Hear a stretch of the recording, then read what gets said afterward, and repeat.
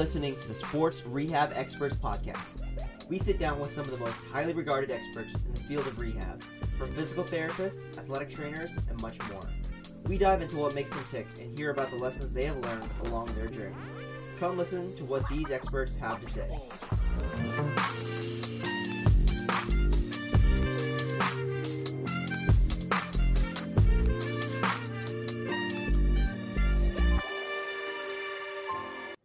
And welcome inside to the latest episode of the Sports Rehab Experts Podcast. Today we have one of the staff PTs for the USOPC Training Center. We have Chris Lefevre. Chris, welcome in. Hey man, it's nice to meet you, and thanks for having me on. All right, Chris, we talked a little bit pre-show, but why don't you give us a little bit of background about who you are, what got you involved in physical therapy, and more specifically, sports physical therapy? Yeah, so I'm originally from outside of Philadelphia, and growing up, my parents were both occupational therapists. So kind of my, childhood grew up around that. I remember my dad taking me into clinic and just being around that atmosphere. And as I grew up, was kind of interested in the rehab field, but wasn't quite sure what route to go. I ended up getting a job as a PT technician, started hanging out with the physical therapist at the sports clinic I was with, and then kind of the rest was history. So I kind of turned on my parents and went the physical therapy route versus occupational therapy route. But from there, obviously went to school for physical therapy, got my doctorate of physical therapy from Slippery Rock University, pursued residency in Houston, completed a fellowship at Duke University. And all those kind of different stepping stones have led me to this position here in Colorado Springs with Team USA at the Olympic and Paralympic Training Center. Gotcha. So I kind of want to go back a little bit, so you got involved in rehab, at a younger age. And then when you were in PT school, did you have any idea that you wanted to do sports PT as like a career, or did that kind of come later on? And kind of what led you to residency at Ironman? Yeah, I think there's like this subset of guys and girls who go into PT school who were like, generically, I'm going to go into sports physical therapy. Like, that's what I want to do. And then, your professors try to soften that a little bit and maybe water it down and, go practice in a neuro setting, go do a clinical and, geriatrics or pediatrics. And I just had a feeling that's the route I had always wanted to go because I had a PT technician job in high school and I just thought sports PT was so cool at the time and still do now. But so I always kind of had an idea that was the route that I was going to go. And I will say in like the first week of physical therapy school, we had a guest lecturer come in, a guy named Casey Unverzat. He later became a mentor of mine, a CI, and he now is a professor at Baylor University. But he, first week of PT school, he came in and talked about residencies. And I had no idea what that concept was, a postgraduate residency program. And he highlighted all the different things that a sports physical therapy residency kind of has within it: sideline coverage and physician collaboration and organized one-on-one mentorship. And I just thought it sounded awesome. And from that point on, for the next 3 years of PT school, that's what I had my eyes set on. And I was, fortunate enough to end up in Houston for residency then. Gotcha. And what in particular kind of drew you to Houston's program the most? We actually had we've had a couple of Houston residency graduates on here. We had Connor and we've had Aaron before. So what kind of drew you to that program in particular? Yeah, well, first off, Connor's a great dude and he just landed an awesome position, which I'm sure you two talked about. So we couldn't be more proud of him. But to be honest and transparent, I think I applied to 5 or 6 different residency programs around the country.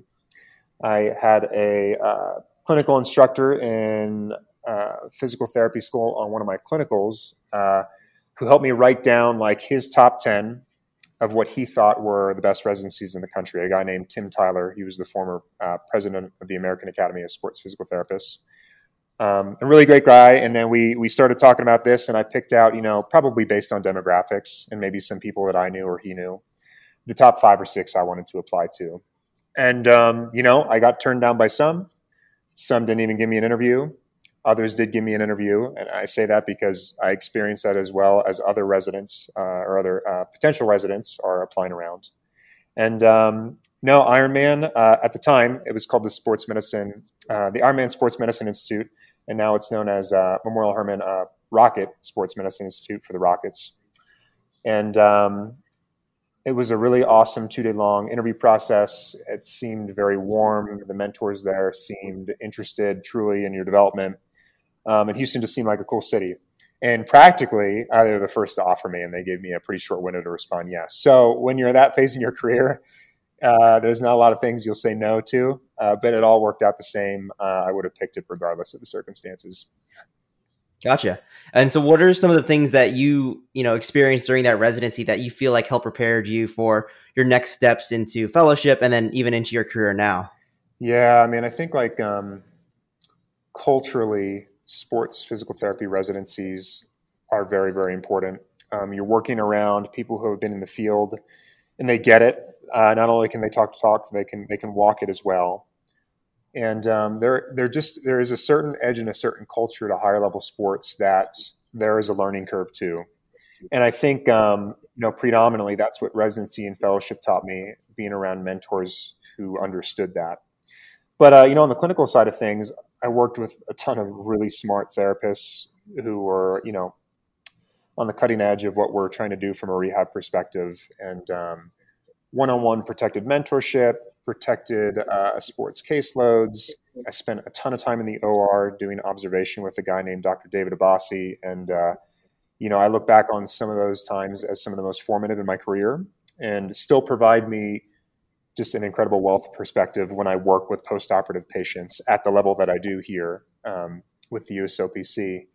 And honestly, it's just like a platter of different opportunities that you just wouldn't get anywhere else. You certainly can, I guess, but it's organized for you. It's promised. There are expectations. There are milestones. There are ways that you are measured that just make it much more formal and put a heavier weight to it. And I think that's important, especially in those first couple of years out of PT school. Gotcha. And so talk to us a little bit more about your fellowship with Duke after that. Did you go straight into fellowship, or kind of what was the process getting there? Yeah, so residency was wonderful. And after I finished residency, I ended up taking a position with Ironman and staying it's called the Woodlands, Texas. And I lived there and I worked there for another year and a half. And it was great. I really enjoyed my time there and high-level outpatient care. But I felt like I didn't scratch an itch that I still had to work with Division I or elite level athletics. And I got a taste of it in residency, but it certainly wasn't like a cornerstone of my experience. So I started looking into fellowships. There are different fellowships out there. Predominantly, I think people most classically talk about like manual therapy fellowships or the overhead athlete. But there are Division I fellowships out there, and I thought that was really interesting because it didn't hyper specialize me in a certain area. I wasn't ready to put all my eggs in the basket of the shoulder with like a baseball program. It just really appealed to me. So at the time, Duke had a program, Wake Forest had a program. I think USC was starting to evolve with their program, or emerge with their program, I should say. But Duke's is certainly one of the oldest, if not the oldest fellowship in the country. And I just kind of had my eye set on it. And I was lucky enough to fake my way in and got the position, and the rest was history.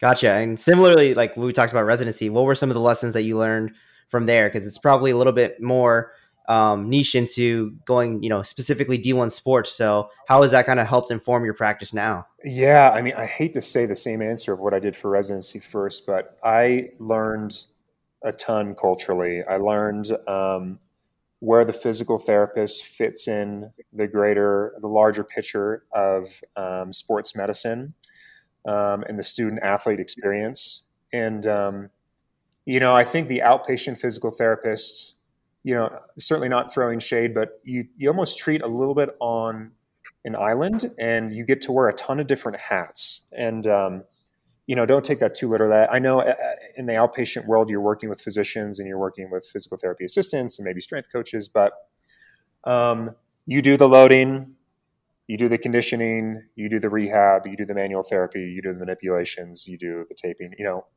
All that being said, it's just a different environment than at the Division I level. And here you had to, I don't want to say you had to find your lane and stick to it, because certainly you evolve in a bunch of different areas, but PT has a very specific, hyper-focused role in that world. and finding how to leverage, your skill set in that and give really good care, but still blend in with a larger team with a larger goal, and not having the entire experience revolve around you, where it does maybe an outpatient care, like the clinician to the patient, and it's just you two. There are so many more variables you have to manage, and that's hard. And doing a fellowship program where you have a mentor that leans in is like, now's not the best time to say this, or maybe you shouldn't load that patient that had 2-day practices today and needs to go to class. Maybe today's a soft tissue day. Those are valuable, and I don't think PT school teaches you that. Gotcha. So, as you're navigating that world amongst the strength coaches, the position coaches, the trainers, the athletic trainers, the sport, like dietitians and everything like that, kind of what was like one thing that you learned PT can kind of do best to make sure, we don't step on any other toes, but we also practice our autonomy best in that like interprofessional sports medicine scene? Yeah, I mean, I would say in that setting, physical therapists are typically used, and I don't mean to stereotype our profession, but those who work in this world get it. Post-operative rehabs belong almost entirely to us. Certainly our athletic training partners and our strength conditioning partners are going to be a big part of that too, but PTs will predominantly lead the show in that. Lots of manual therapies. In the Division I setting, athletes are going to be going to the physical therapist for manipulations and soft tissue and MOBs and, whatever it is that you want, whatever name you want attached to it. And a lot of dry needling as well. PTs were used quite a bit for that. And those were, if you had to stereotype us and our role in that, those were the bigger things that we would do. But, certainly if there's a guy who's trying to transition from rehab land back into sport performance world, the PT was often in the weight room making sure that, one, they were doing well. Two, if they needed like a quick tweak with form or a lateral to another exercise that did the same thing, but just in a different way, the PT was there for that. Obviously, the strength conditioning personnel would be informed of what was going on then too, but the PT was certainly available there to provide more detailed, hands-on and direct attention to that athlete. So those were some of the big things. Obviously, sideline management type 2, but the athletic trainers take most of that. Certainly, their reps are in the thousands, where our reps are typically in the hundreds. We can both do it, but playing to their strengths is very important, much like they play to ours with post-op rehab. So, definitely fumbled around and tripped over my feet a few times in trying to figure out that world, but I think I finally landed to a place where I get it for the most part. Still make mistakes, but I get it now. Yeah. So obviously you stumbled far enough and well enough, and you kind of worked hard enough to get to a position where you are now. So kind of tell us a little bit kind of how you started at the USOPC, and kind of tell us a little bit more about your role. Sure. So I guess I'll talk about how I got here first, but essentially I've kind of told you about my stepping stones up to this point. So went from, residency to then fellowship. And after fellowship, I actually went back into outpatient care in a leadership role and a role within the residency program, actually back at Ironman. But while I was doing that, I started to get involved with the American Academy of Sports Physical Therapy. And I got involved with the Knee Special Interest Group from a guy named Brandon Schmidt, a very good physical therapist up in New York. And I got involved in this leadership board, and we're putting out content and doing different things for the Knee Special Interest Group. And one of the other physical therapists that were part of this leadership panel, her name is Kelsey Whitman. She works here at the Olympic and Paralympic Training Center. I was kind of poking around because I was enjoying my time in outpatient care, but I was kind of looking to make my transition into high-level sports. And I just asked her, I was like, hey, do you know anything open in Colorado? And she said, actually, we're posting a position next week here at the training center. Are you interested? I was like, absolutely. So, I'm sure as many of your guests have said, networking is wildly important, knowing people in these different positions and asking them for advice and different insights on, how to get into the field is very important as well. But up until that point, I had the stepping stones that allowed me to have kind of the clout or expertise or background to even be competitive for a role like this. So in summary, I got a leg up on the position before it was posted, and then thankfully my training took me the rest of the way for the interviews and some of the clinical cases they gave me before coming on board. But in terms of summary of what I do here, so We have three Olympic and Paralympic training centers in the country. Obviously, I'm here in Colorado Springs. We have another one in Chula Vista, California, and then another one in Lake Placid, New York. And we're all a little bit different. We all house different resident sports here, but function primarily the same with the same idea. So here on campus in Colorado Springs, it's kind of interesting. We truly have a multidisciplinary team, and everyone says that, but like we really do live it. I work on the floor with other athletic trainers and chiropractors hand in hand. I'll treat on tables next to them while they're treating their athletes. That's we have a very large rehabilitative staff, but we also have a medical staff as well. We have a chief medical officer. His name is Dr. Finoff, and he is a DO. And we have a physician assistant named Jen Carroll who works alongside Dr. Finoff.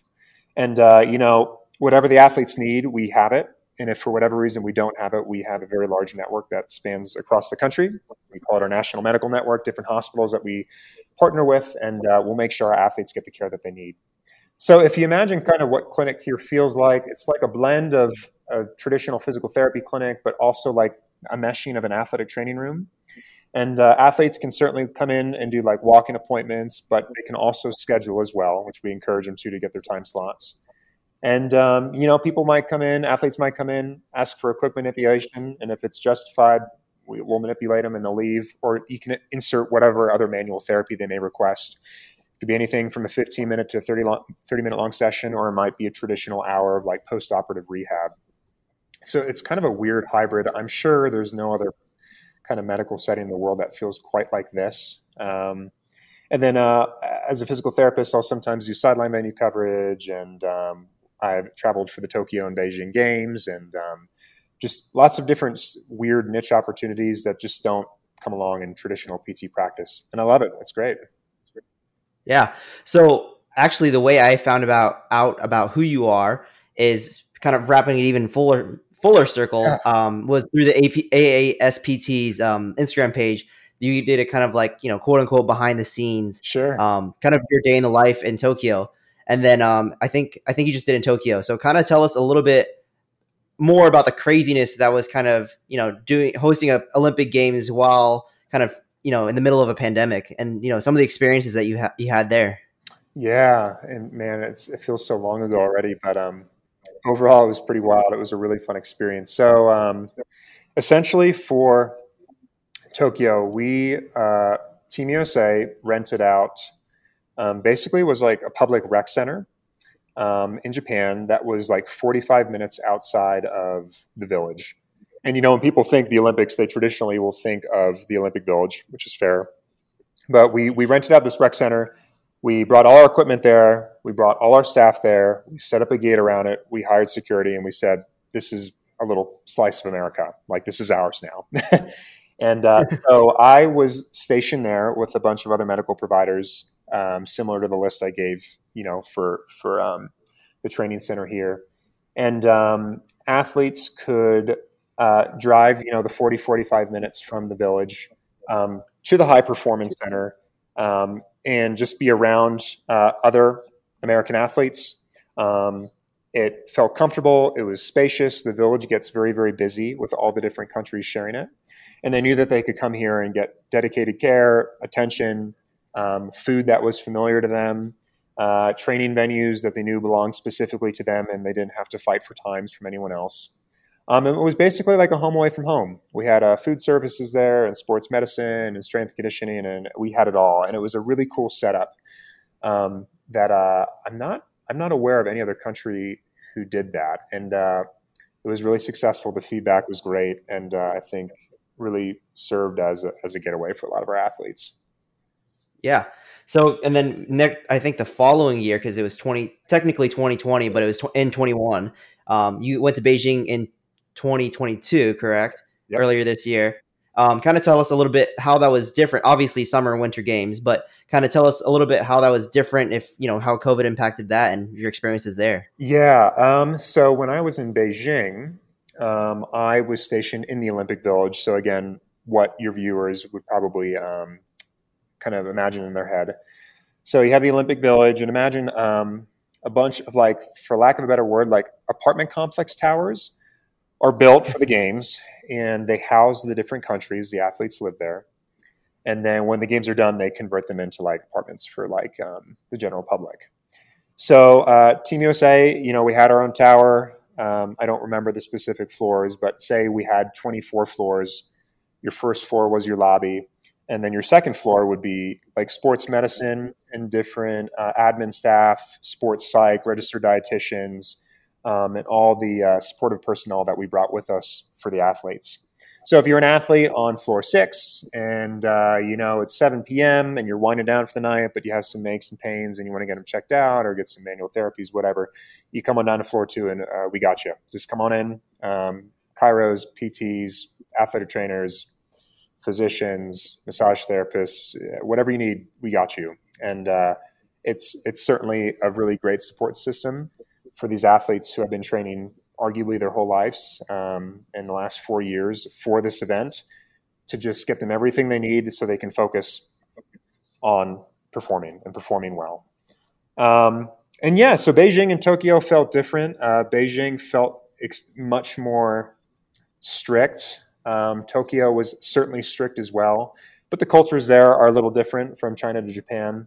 And now just lots of interesting stories and, just trying to do our jobs and still abide by all the different COVID restrictions, because there were quite a bit. Gotcha.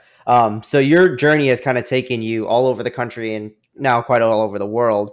So obviously you love sports PT and you have for quite a long time. So what is one of the things that makes sports PT so fulfilling? I like to ask this question to everybody, because everyone's answer is probably similar enough, but there's always something that kind of stands out and makes it unique to each person. Yeah, that's a great question. I mean, so it's interesting. Like if I take a step back, like we have so many different employees here with Team USA at the USOPC, and most of them are admin in nature. We have like a headquarters downtown and hundreds of employees that work to make sure we're fiscally sound and the games get launched and they're launched safely. And sports medicine, we're one of the few employees here in a system that is not entirely medical. I don't work for a hospital system. I work for the USOPC. And sports medicine is a very small niche pocket of that.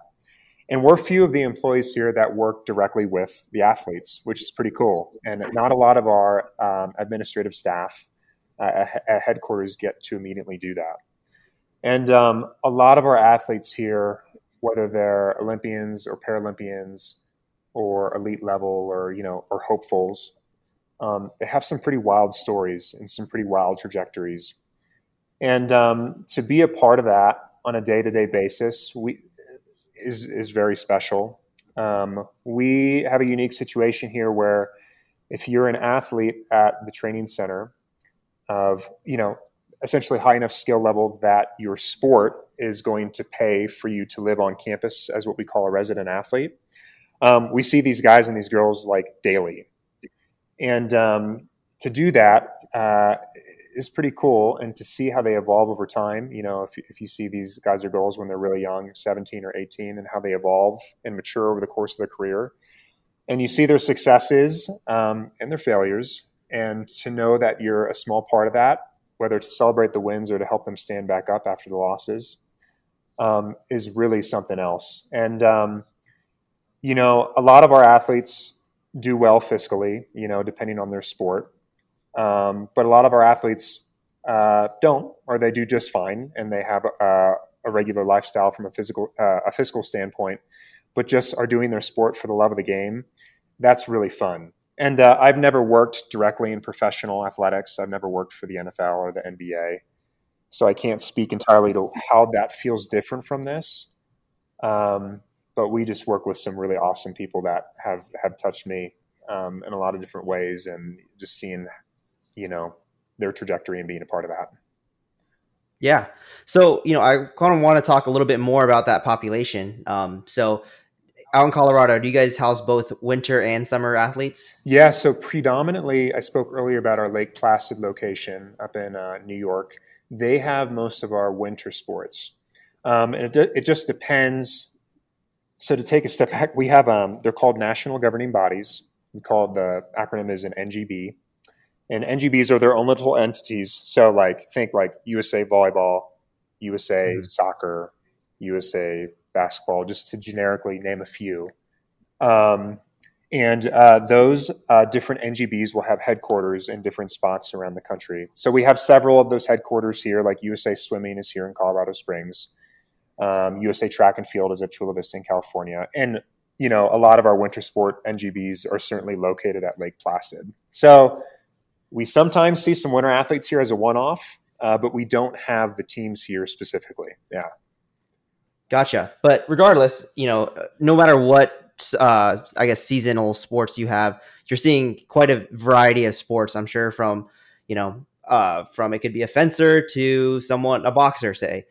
So kind of how is it working with athletes from completely, different backgrounds, different body types, different like sports demands? How is it working with all those, such a variety of people? Challenging. Yeah, for sure. And I mean, I've been here a year and a half now, and I think I'm doing a decent job. But certainly in the first 6 months, you're talking to athletes about their sport and trying not to sound like a complete idiot. Like before I started here, I didn't know what pentathlon was, or what sports were involved in that. I had never been around boxing before. I had been around some like MMA, like martial art type sports, but never judo. And I mean, don't even ask me about like shooting. Like USA Shooting is here on campus, and what a niche specific sport. But yeah, so the majority, I would say all the athletes are super excited to teach you about their sport because they're so passionate about it. And depending on the sport, they know that it's a niche sport. It's not like, the NFL or something that's more mainstream here in the States, but they're super excited and passionate about their sport, and to teach you about it so you can be a better clinician is something that everyone is super forthcoming about. Gotcha. And so, talking about, trying to learn all these different types of sports so you can treat these different types of people. What are some challenges of being a sports PT for USOPC? Something else that from an outsider's perspective, we might not see, that something that it's like, wow, I didn't expect this walking into this job. That's a good question. I would say the first thing that comes to mind is, so there are different ways that athletes get to see us, and I'll try to paint the picture and then answer your question. But you can be, again, a high enough skill level that your NGB is paying for you to live on campus. So you get access to all the different services here on campus: food, sports medicine, training, strength conditioning, whatever. You could be an athlete that lives in the community of Colorado Springs. So you have a house here, but you drive on the training center and you train here.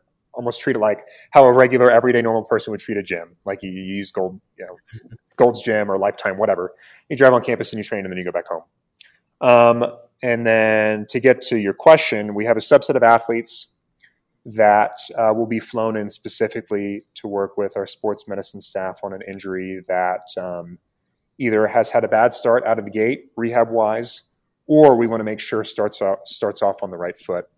So sometimes we have these weird like athlete encounters that last a few days, or they last like a week or two, and then either we transition to telehealth, or we have to find a provider in the community or the country that we trust to take care of our guys and girls, and that's challenging. And finding someone that you trust and making sure that you also offer that provider autonomy, but also making sure that that athlete is being taken care of a way that we expect, like to the standards that we hold here for ourselves, is challenging. And it's strange. Yeah, sometimes I feel like I'm finding more providers around the country, like sports physical therapists, than actually treating the athletes. But that has been a very strange challenge I've never encountered before in my career. Yeah, I'm sure that's quite odd, if you see someone for a week and then all of a sudden they're jetting back off to their hometown, and you gotta hopefully, find someone that can, has high enough equipment and, the experience to be able to treat this like very high level athlete. I know. And I think we've all had, like, whether it's that CI or that boss or that supervisor that was just like looking over your shoulder and making sure that you did everything to the way that they typically treat clinically. It's really frustrating, and you certainly want to embrace who you are as a person and as a clinician. And I try to balance that when we speak with different providers that work with our athletes, but at the same time, like, the stakes are so high, and we just have to find a delicate balance of, collaborating well, but also ensuring that our athletes just get top-notch care. Yeah. Yeah. And so kind of speaking to those like very high stakes, like this is like you're working with Olympic athletes and like you said, they've been training probably their entire lives to compete at this like event that happens for them every 4 years. So kind of let's say you have an athlete that's in long-term rehab and they're kind of going at it. How do you kind of ensure that, from day zero all the way till getting onto the stage of wherever they're performing, how do you make sure that they're like the highest level? Like how do you make sure they're appropriately challenged to be able to do a double backflip or dive off a 30-foot like high diving board? What do you do? Like make sure to do like, so they're at like the highest performance level possible. Yeah. My short answer is to lean on a lot of people and ask a lot of questions. But no, like two things come to mind. Like if you're familiar with some of Tim Gabbett's work out of Australia, he talks about finding your floor and finding your ceiling. So where is your floor? Where are you starting from? What surgery did they have? What restrictions do they have? And how much load can they tolerate while still maintaining the integrity of their surgery? And then their ceiling. So what are the expectations of their sport? And what's going to be demanded of them when they get back to that highest level? And then from there, just kind of reverse engineering it and working from the ceiling back to the floor and planning out what that looks like while also taking in all your post-operative kind of considerations from your physical therapy knowledge. And, it's interesting because, acutely, like post-operative care generally looks the same, whether you're in the outpatient world, the Division I world, the Olympic, Paralympic world, professional world. Certainly the frequency is higher and the level of detail is probably higher, but the interventions don't change a whole ton. But, when you start getting further out, I'm speaking generically, like 3 or 4 month mark, we start to pull in other providers here and play to their strengths as well. So we get the strength conditioning team involved.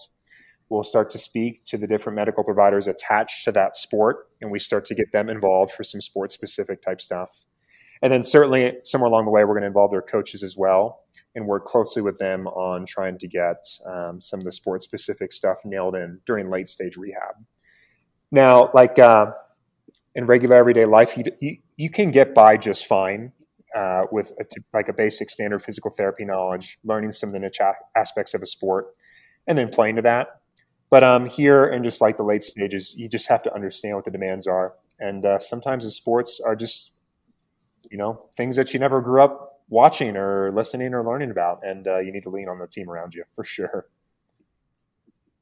Gotcha. So a couple more questions before we get you out of here, Chris.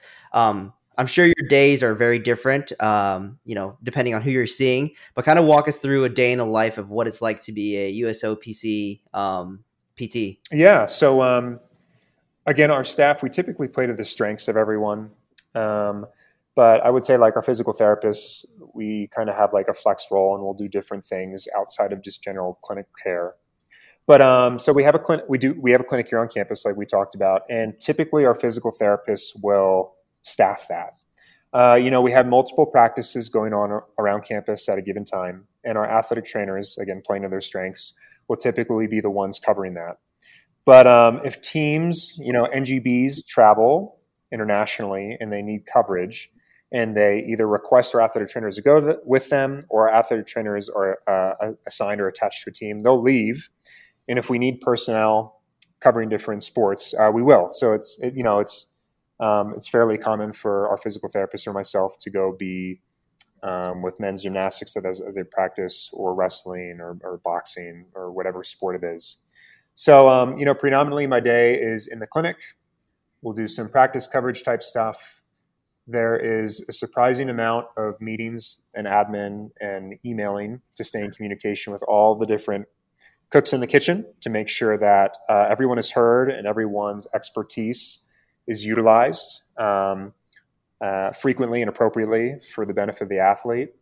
And then, occasional travel opportunities come up. Like I said, I've been at Tokyo and Beijing, and other different things pop up as well, like national competitions and world competitions, which the general public doesn't really consider. But there are other events that athletes are training for outside of the 4-year cycle for the games. So, man, depending on what day it is, it can feel like traditional physical therapy, and other days it's the weirdest job ever for people in our profession. Yeah. Gotcha. So in your time there at the USOPC, do you have a favorite memory, something that sticks out in particular? Yeah, I guess I'll speak to. I was trying to think of a really specific patient interaction. But okay, answer. You know, being at, I think of like different interactions I've had with athletes at in Tokyo at the High Performance Center, and you know, one of the times I sat down and really like reflected on what I was doing and where I was and who I was with. Um, One of the American judo athletes was competing, and certainly not the whole judo team was there because it's, you know, they compete based on weight class. And I'm sitting there. They have TVs set up around the High Performance Center, so while you're grabbing a bite to eat, you can watch this, you know, the sports live. And I'm sitting in a room with like 15 judo athletes, and I'm like, they are using the strangest language and celebrating the weirdest things. And they're just really cool guys and girls. And, you know, we're sitting there and we're shooting the shit and we're watching, and, you know, they're getting all fired up. And essentially, like, I hope I pronounce it right, but, you know, a match ended. There was a really big, flashy aerial throw, and everyone starts like screaming, Ippon, Ippon. I'm like, what the hell is Ippon mean? And essentially, it's the word for like the end of a match. And it happens if there's a very large, flashy aerial throw, takedown type thing that judo is known for. And the ref, I hope that's the name of the person that's watching the fight. The ref calls an Ippon, match is over, and a win is assigned to one of the athletes. And just being with them and watching them celebrate, and they're using all their sport-specific words. And I'm in a foreign country, and I've never met any of these guys or girls before. It's just kind of cool. And we're sitting there, and there wasn't any patients in clinic at the time, and we're just hanging out and learning from them on their sport, something they're so passionate about. And moments like that make me take a seat and just think how lucky and blessed I am to be here. You know? Yeah, I mean, that's a great story. You know, those are the moments we kind of live for as like sports PTs. So last question before we get you out of here, Chris. Do you have any advice for any aspiring sports PTs, whether they want to work in college sports, if they want to work in outpatient, pro sports, or if they want to work for the USOPC, similar to you? What advice would you have for those different types of PTs? Yeah, I mean, I think I have a couple pieces of advice that come to mind. You know, for those folks in the outpatient world, the outpatient sports world, or the outpatient ortho world that are trying to make their break into higher level sports, like, know the reps that you're getting with the general public and your occasional high level athlete in the outpatient realm. Know those reps matter. Cutting your teeth in the trenches kind of thing. All of that will come back around and will serve its purpose someday. And you may not see it now. I mean, certainly you're benefiting your patients now, but I know for many the goal is to get into the elite world of athletics. And you'll find so many strange parallels from treating those folks to treating high level athletes. You know, the general public can be finicky, can be sometimes difficult to work with. The same thing happens with athletes. It's not like you get to this level and everyone is great all the time and you click with every single person that walks in the door. We still have our growing pains here and our woes in this world as well. So just like find some solace in that, and knowing that as you develop as a clinician and a person, it's not for naught. You're going to get there, and it's going to make sense one day. And my other piece of advice, and I say this just because I wish I could tell a younger version of myself this, for those of you who are residency trained or fellowship trained or one or the other, just because you've done that, and it's quite the accomplishment, and I commend it. I commend you and your efforts, but like, the world doesn't owe you shit. Sports physical therapy does not owe you shit.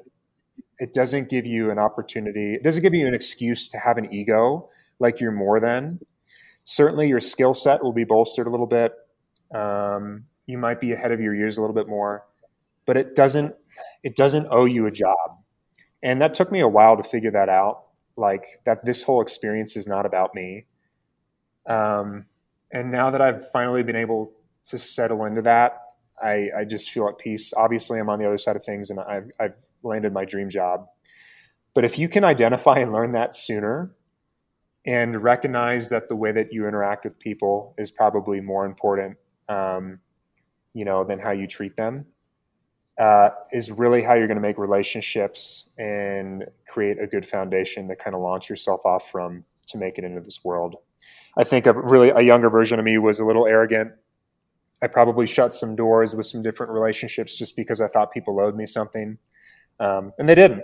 I put a little bit of extra effort in with the residency and the fellowship thing and some continuing education, but yeah, it doesn't guarantee anything, but I can promise you it will certainly help get you Gotcha. there. Well, I think those are great pieces of advice. Hopefully someone that's listening can take that into their own practice. But Chris, this has been great. I'm glad that we finally got you on the podcast. You've had a lot of, great experiences, a lot of great stories, and a lot of great pieces of advice. But before we get you out of here, is there anything that you would like to plug or anything like that? Yeah, man, I appreciate the shout out on that. And it's good to give a shameless plug, but we just launched what we're calling our Olympic and Paralympic Sports Physical Therapy Fellowship Program. It's quite the name, but we launched it last year, and our first fellow, Olivia Rowland, has done an awesome job.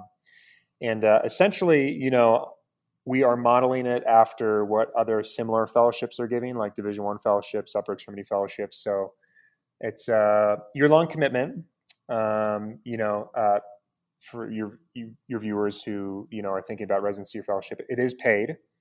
And essentially what you'll do is you come on board and you're treated essentially like a staff member, and you get the same experiences as what our physical therapists here do from day to day, covering practice, treating patients, some different travel opportunities if it works out and people are in need. And just learning how to navigate the culture that is Olympic and Paralympic sport. And pretty awesome opportunity. I mean, again, we don't see the general public. We just see Olympians, Paralympians, and elite level hopefuls who are basically striving for that.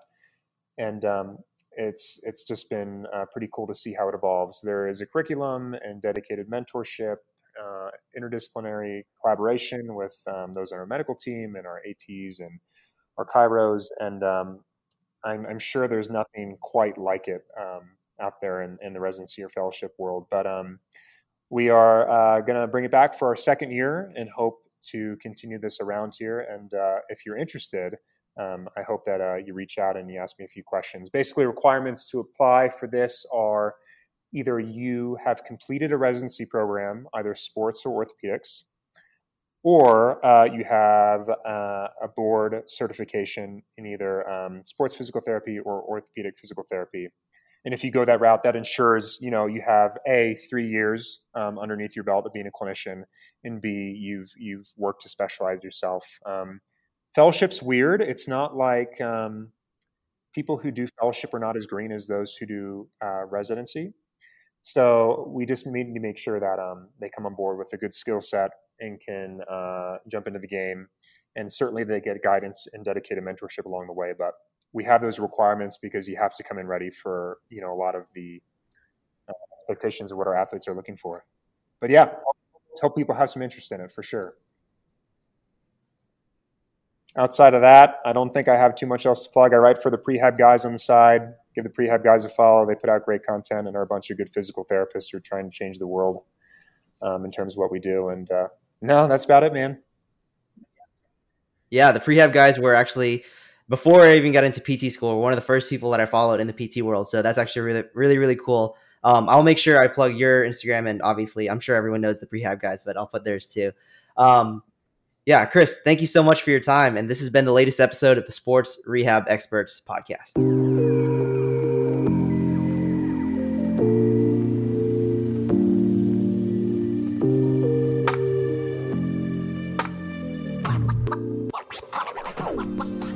Huge shout out to the PT for the United States Olympic and Paralympic Committee, Chris Lefevre, for coming on today's episode of the Sports Rehab Experts podcast. If you liked what you heard or want to hear more episodes from great future guests, please like and subscribe to the podcast on Apple Podcasts, Spotify, or wherever else you're listening.